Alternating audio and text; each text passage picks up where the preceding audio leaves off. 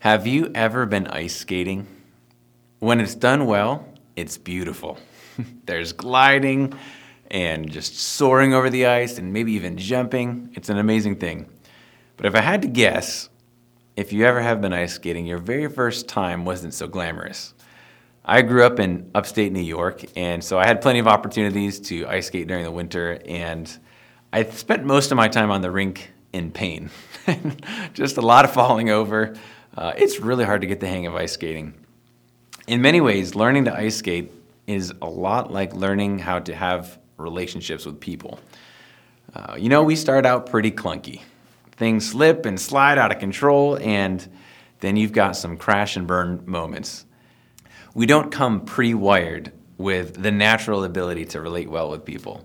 In fact, our instincts work against relationships thriving.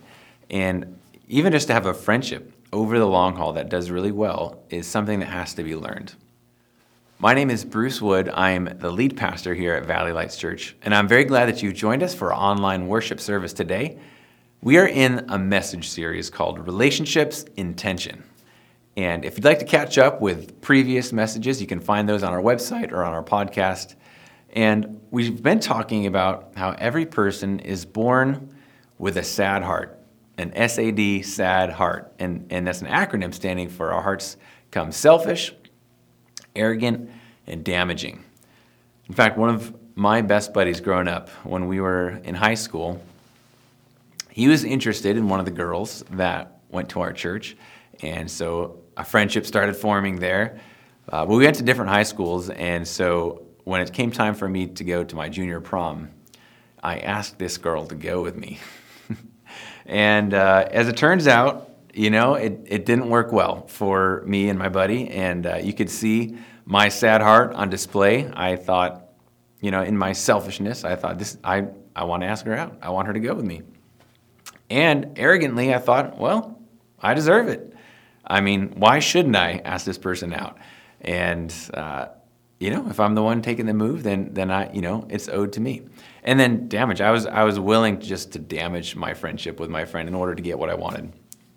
Neither of us ended up with that girl. And, so that's the thing of the past. But it took a massive toll on my friendship. In fact, it took quite a long time before I was even willing to own up to the fact that because of my selfishness, I cared more about getting what I wanted than maintaining a good friendship with my buddy. Because we've all got defective hearts and at times very strong emotions, conflict is unavoidable. Conflict is unavoidable. Although I should ask, do you think that's true? Would you agree? Do you believe that conflict is unavoidable, or that it's possible to have a relationship with somebody that's conflict-free? Do you think most people on their wedding day think about the long-term conflict that might be in store for them in the future? I mean, what if during the wedding ceremony the guy says, we're gonna have some knockdown, drag-out fights. It's gonna get ugly. In fact, some days it feels like I'm gonna hate your guts, and I'm gonna say nasty things to you, and I'm gonna really mean it. Let's get married. You don't really think about that. You don't anticipate that. You don't want that. And conflict, it comes up certainly in marriage, but actually in all kinds of relationships in life, conflict is unavoidable. James, who is the half-brother of Jesus, he gives us a peek into why this is our experience. In James chapter 4, he says, "What's the source of wars and fights among you? Don't they come from your passions that wage war within you? You desire and you do not have. You murder and covet and cannot obtain. You fight and wage war." He's saying that we want something. I've got a goal. And if my goal gets blocked by someone, conflict will erupt. Unless you live on an island by yourself. Imagine living on a beautiful island. There's nobody around. All you've got is one set of desires, one will determining and setting direction for life on the island. But all it would take is just dropping one other person there, and all of a sudden you've got two sets of desires, and it's not possible that they're going to sync up perfectly the whole time. When we look through the Bible, we learn that our way leads to conflict, And God's way leads to clear relationships. We've been tracing the story of the first family, Adam and Eve. We started in Genesis and their sons, Cain and Abel. Things went wrong. Things got really off track. And some of the things that we deal with today are really come out of that initial struggle that happened many, many years ago. There was one tree that Adam and Eve were commanded not to eat from. There was one clear boundary that they needed to respect. And so we're going to read in Genesis 3 to see what happened and play this out a little bit more. You can use the notes that you see on your screen or follow along with a Bible if you have one with you. But Genesis 3, starting in verse 6, it says, "The woman saw that the tree was good for food and delightful to look at, and that it was desirable for obtaining wisdom. So she took some of the fruit and she ate it. She also gave some to her husband who was with her, and he ate it." So they totally crossed God's boundary here. It says, "Then the eyes of both of them were opened. They saw that they were naked," which was an indication that something had gone wrong. "So they sewed fig leaves together and made coverings for themselves." Now, this is where we're going to start into a new part of this story. It says, "The man and his wife heard the sound of the Lord God walking in the garden at the time of the evening breeze. And they hid from the Lord God among the trees of the garden. So the Lord God called out to the man and said to him, 'Where are you?'" And, it's not like God didn't know, but he was giving a chance to have Adam and Eve come out on what happened. But Adam said, "I heard you in the garden, and I was afraid because I was naked, so I hid." Then God asked, "Who told you that you were naked? Did you eat from the tree that I commanded you not to eat from?"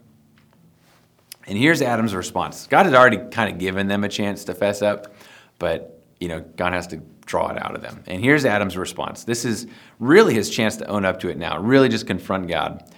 And the man replied, "The woman you gave to be with me, she gave me some of the fruit from the tree, and I ate." Now, Adam went into self-protection mode immediately. He was just totally ready to shift the wrongdoing on anything other than himself. Now remember, this is a confrontation of the very first sin ever. And so with no experience at all and no background, Adam's native reflexes kick in to blame someone else, to defend himself. And so first he blames Eve and says, "That woman that you gave," then he blames God, "that you gave me, she gave me some of the fruit and I ate." So he's kind of blaming Eve and God, he deflects it anywhere. That day turns out into a monstrous calamity. A lot of bad comes spinning out from that. But I kind of wondered later that night, when Adam and Eve are wrestling and just enduring the trouble that just came from all upon them, how was their conversation that night? Did Eve come back and say, "Adam, you threw me under the bus"? Well, there was no buses, so maybe she said, "You threw me under the camel." You just threw it on me.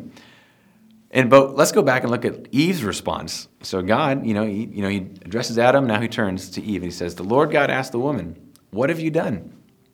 And the woman said, 'The serpent deceived me and I ate.' And so she didn't own up to it either. She blamed the snake."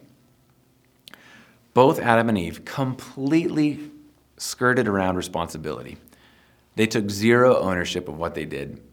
And I wonder, what would have happened if they would have actually just said, "You know what? We totally went against what you said." If they had come, immediately with repentance, I kind of wonder what would have happened. But that's not the way it rolled out. And, as we've been looking through this series, we see how the problem didn't start with each other. We're talking about relationships and tension. The problem started with God. When they decided to turn away from God's commands, that's when the relational problems began with each other. And this is the position that we find ourselves in often, that deciding to do life my way, it leads to tension and strain and broken relationships. Our way leads to conflict. What comes natural is blaming and shirking responsibility and defending ourselves. Other things that come natural too are verbally damaging other people and using extremes like, "You always do this, you never," and name calling. And keeping track of offenses and what people do and don't do right. When conflict erupts, then comes avoidance. And so now when this happens for us personally, If it's at home, what happens is an avoidance of I don't want to be in the same room as them. And if I hear they're in that room, I'm gonna wait, or I'm gonna go around that. Or at work, I kind of wait, and the person that you feel like you're walking on eggshells around somebody that you had a conflict with, and I don't want to be there. I don't want to work on a project with them. I don't want to be in the same room. Or at family gatherings, we can avoid people that we've had falling out with. It is easy to react with whatever emotion or thought that comes natural to us. In conflict, doing things my way is much easier at the outset, but it creates results that are much harder to live with. Doing things God's way is a whole lot harder, but it leads to results that are smooth and bearable to live with. Conflict may be unavoidable, but that doesn't mean we're stuck. And actually, one of our core values as a church is to clear up relationships. God has given us a path towards clear relationships. And for those that follow Jesus, he actually commands it. He expects and tells us that this needs to be the case, that peace and unity with other people is a very, very high priority. And we see this described in Matthew, one of the Gospels, one of the biographies about Jesus. We see Jesus saying in Matthew chapter 5 that if you're offering your gift on the altar, and there remember that your brother or your sister has something against you, leave your gift there in front of the altar. First go and be reconciled with your brother or sister, and then come and offer your gift. And so we see the priority of keeping things clear even before worshiping God. It's as if God is saying, before you try to worship me and spend time with me, I want you to make sure that you're clear with other people first. I don't think God likes pretense. I don't think God likes it when we're acting like things are okay with other people, but it's really not, and there's stuff brewing under the surface. I don't really like that either. For followers of Jesus, it's just not an option to let relationships stay locked up or stay under layers of unresolved conflict. So here's a few steps to clearing up relationships. These steps that we're going to look at are very simple to say, but very hard to do. And if you're dealing with conflict, this might be a helpful starting point. For someone that's just flat out unwilling to have a discussion or a conversation at all, a different strategy is going to be needed. But some of the things we're going to look at right now are going to be helpful if you're dealing with someone and there's at least some willingness to have a conversation. And sometimes it feels like it's a long shot to get things cleared up and reconciled. A lot of times the tension and the strain it feels heaped on there. But if a discussion is possible, here's some things we can do. First, gain understanding. If the other person is offended, hurt, or angry, it's for a reason, even if it doesn't seem all that reasonable. And you can't even see why there's maybe a legitimate reason to be offended. But I've found that if their emotions are likely to stay stoked until they feel heard, until they feel like I truly understand why they're feeling that way. I don't have to agree right off the bat, but we at least needed to get clear on where the problem started. This is called being considerate, and it goes a long way. It's something I'm not that great at. I often do things out of inconsideration, and I do things without realizing the impact on other people. In fact, this week, I changed the schedule for one of our groups without telling one of our team members. And if you've ever had someone change something on you and not tell you about it, and there's an impact there, you can feel roughly handled. And I needed to own that and clear that up. But look at the atmosphere in relationships described by Peter, one of the apostles. And while I read what he says, think of someone that is easy to get into conflict with. In 1 Peter 3, he says, "Finally, all of you be like-minded and sympathetic, love one another, and be compassionate and humble." These qualities are required if we're going to genuinely hear someone out. He says, don't pay back evil for evil or insult for insult, which is our native reaction. But on the contrary, give a blessing, since you were called for this, so that you may inherit a blessing. Knowing how compassionate and gracious God is with us provides huge motivation for us to extend that to other people. And actually, just before Peter wrote this, he tells husbands in particular to be considerate, be understanding of your wives. Peter was married. He knew. He knew just how hard it is for husbands to be considerate of their wives. It can be very hard to do that, but it's really in our best interests because this is the first step towards harmony. It may be the case that you're the one carrying the offense, and it's really great if you can let that go, and sometimes you can't get over it. Sometimes there's a legitimate offense that is blocking the friendship from being genuine and moving forward with open air and without pretense. And in that case, there's a need to reach understanding as well, where we can tell somebody, hey, when you did that, I felt frustrated or I felt angry. When you took this action, here's the impact it had on me. It really is a helpful start to say, I really care about our friendship and I want it to go well, but there's something that's happened that's making it hard for us to relate. And when it's time to bring something like this up, don't blame like Adam did, pin it all on the other person. Don't use extremes. You never do what you say you're going to do, or you always use that tone of voice. Any kind of extreme just sets people off. I mean, I feel pretty frustrated too when that happens. So don't blame, don't use extremes, but also don't avoid the conflict. Sometimes we've just got to work through it. And depending on the response, we may or may not be able to move on to the next step. But if some level of understanding is reached, I can take responsibility for my part. Now, taking responsibility for what you've done it's about as easy as taking a banana from a 400-pound gorilla.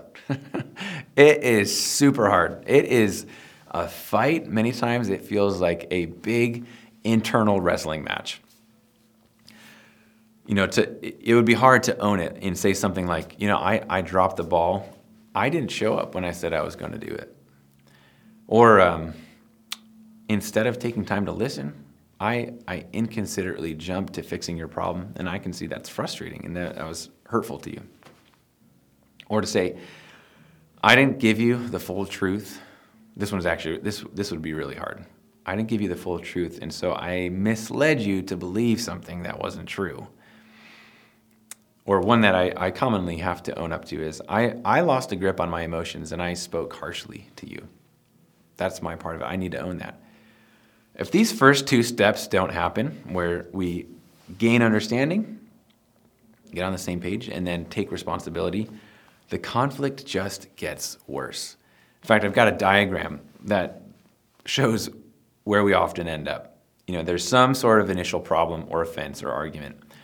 And what usually happens is I respond, and I respond by defending myself or reacting, or I'll take responsibility, but I kind of minimize it and make it sound less than it was, or I'll slip in some blaming. And that creates more anger and hurt. So now I've got two problems to clear up. And then maybe the other person also doesn't respond well. And so now I get angry. And before you know it, the offenses are stacking up, and not to mention pulling in old offenses, the things that didn't get cleared up last time. Now we layer that into the mess, and what you have is a tangled net of nasty conflict. And gaining understanding and taking responsibility, they're critical. That's very hard to do, but failing to do that ends up in a pretty painful mess. And at this point in the message, you might be thinking, you know what? I know somebody who really needs to be hearing this, and I hope they're listening.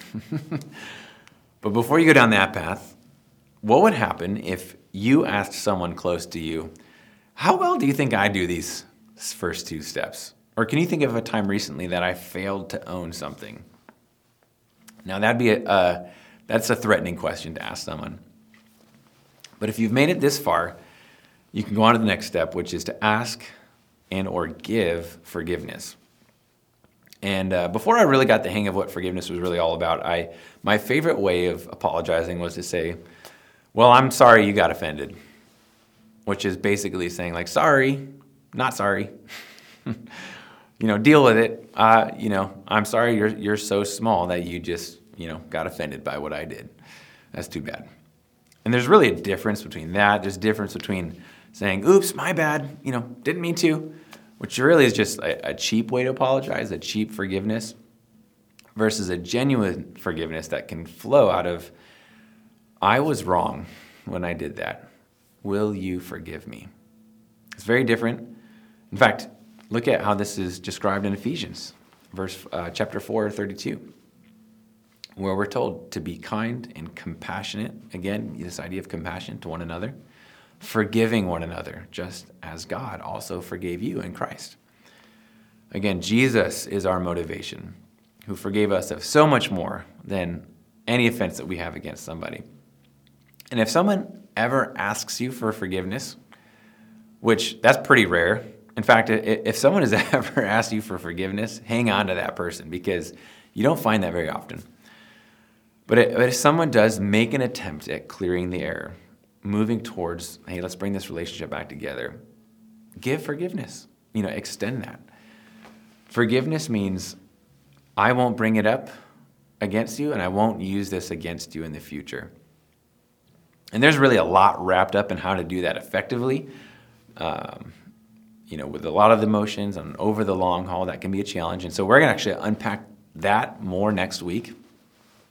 But you can finally make it to the last step, which is to make it right. If you're willing to invest some extra time or invest some of your money into that relationship, it shows a genuine sorrow for breaking the relationship in the first place. We shouldn't need to buy people's love. That's not what this means. But as we looked at what Peter said, he said, give a blessing. Instead of exchanging insults, give a blessing, extend that. And if you were to change your plans or maybe make a personal sacrifice in order to invest in that relationship, tangibly express kindness, or even physically with some affection, to really reach out after the damage has been done, it builds goodwill. And goodwill is worth its weight in gold. There's a lot more that could be said about conflict resolutions and dealing with relationships. There's so many books out there. There's weekend seminars you could attend. There's hours of counseling you could go through. Because relationships are complex and they're messy, and there's usually a lot of backstory. There's a lot of time that maybe has gone into the conflict. These steps are not meant to oversimplify problems that you're facing. It's to show that there's another option, that God has provided a path forward for us. And maybe if you're dealing with conflict right now, that maybe some of this sparked some recognition in you of a step you could take. If we do what comes natural, after you live a few decades, you look behind you and you see a trail of damage and broken relationships. And if we do what's natural, the relationships we have in the moment are prone to pretense, getting messed up, and then we just live like, ignoring the problem or pretending there's not one or trying to stuff it. And then the thought of spending time with people, it's like you groan. You're like, oh man, I don't want to be around that person. If conflict goes on long enough, and if it gets bad and nasty enough, the relationship can seem hopeless. You can feel without hope. And the hope for a healthy relationship, it doesn't rest in counseling or in a book or in a seminar. Those are tools that help. In fact, I've been helped by those tools. But there is hope, and real hope comes. It lies in the fact that God gives us a brand new heart when we decide to follow Jesus. That those native instincts that we have that sabotage us, we can break free from that. This really is the first step that unlocks the power that we need to break old habits of relating. The Bible says that when we decide to make Jesus the King and ruler of our lives and we submit to him, that the Holy Spirit of God lives within us, and he gives us the motivation to do what's right, and then he gives us the ability to do what's right. And without that, without his involvement, we can't do it. We can't do it on our own. We're just too prone to getting things messed up. If you want more information about what it really looks like to be a follower of Jesus and to make him Lord of your life, let us know. Mark that on either the connection card or in the chat somewhere. For some people listening to all this, you might say, hey, you know what, this is all good stuff, but to be honest, my relationship is too far gone. It is past the point of recovery. The only thing that's remaining is bitterness and mistrust. And if you're in that place, there's scarring and grief and shame that really can last a lifetime. What do you do? Next week, we're going to answer the question, what do you do when a relationship is completely fried? Reconciliation doesn't seem to be an option that's available to you. We're going to see that the hope for healing is not contingent on the other person, on what they do or what they don't do. And that whether reconciliation happens, you don't have to remain a victim, that God provides peace, truly, even after relationships are damaged and broken. And how do you put that together? And how do you move forward? Part of our vision as a brand new church is to first help people find God and to walk with Him. And then we also want to help people experience life-changing community. Being with good people that are walking with God is something that has radically changed my life as I've learned to walk with Him as well. And here at Valley Lights Church, there is a place for you to belong. You can investigate God and church at your own pace, but we're eager to build friendships and share life together and support one another. So I hope you'll consider teaming up with us and joining us. Let's pray. Father, we thank you so much for the new heart that you offer to us when we submit to you as Lord. And you can help us break free from the damage that exists in our default way of relating to people.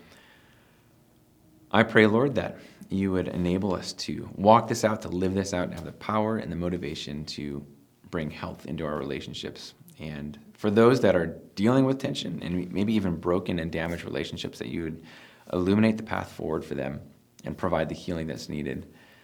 And would you enable our church to be a place where people find refreshing and encouraging community to grow in. And we thank you for leading us and building this church. In Jesus' name we pray. Amen. Have a great week, and we'll see you next time.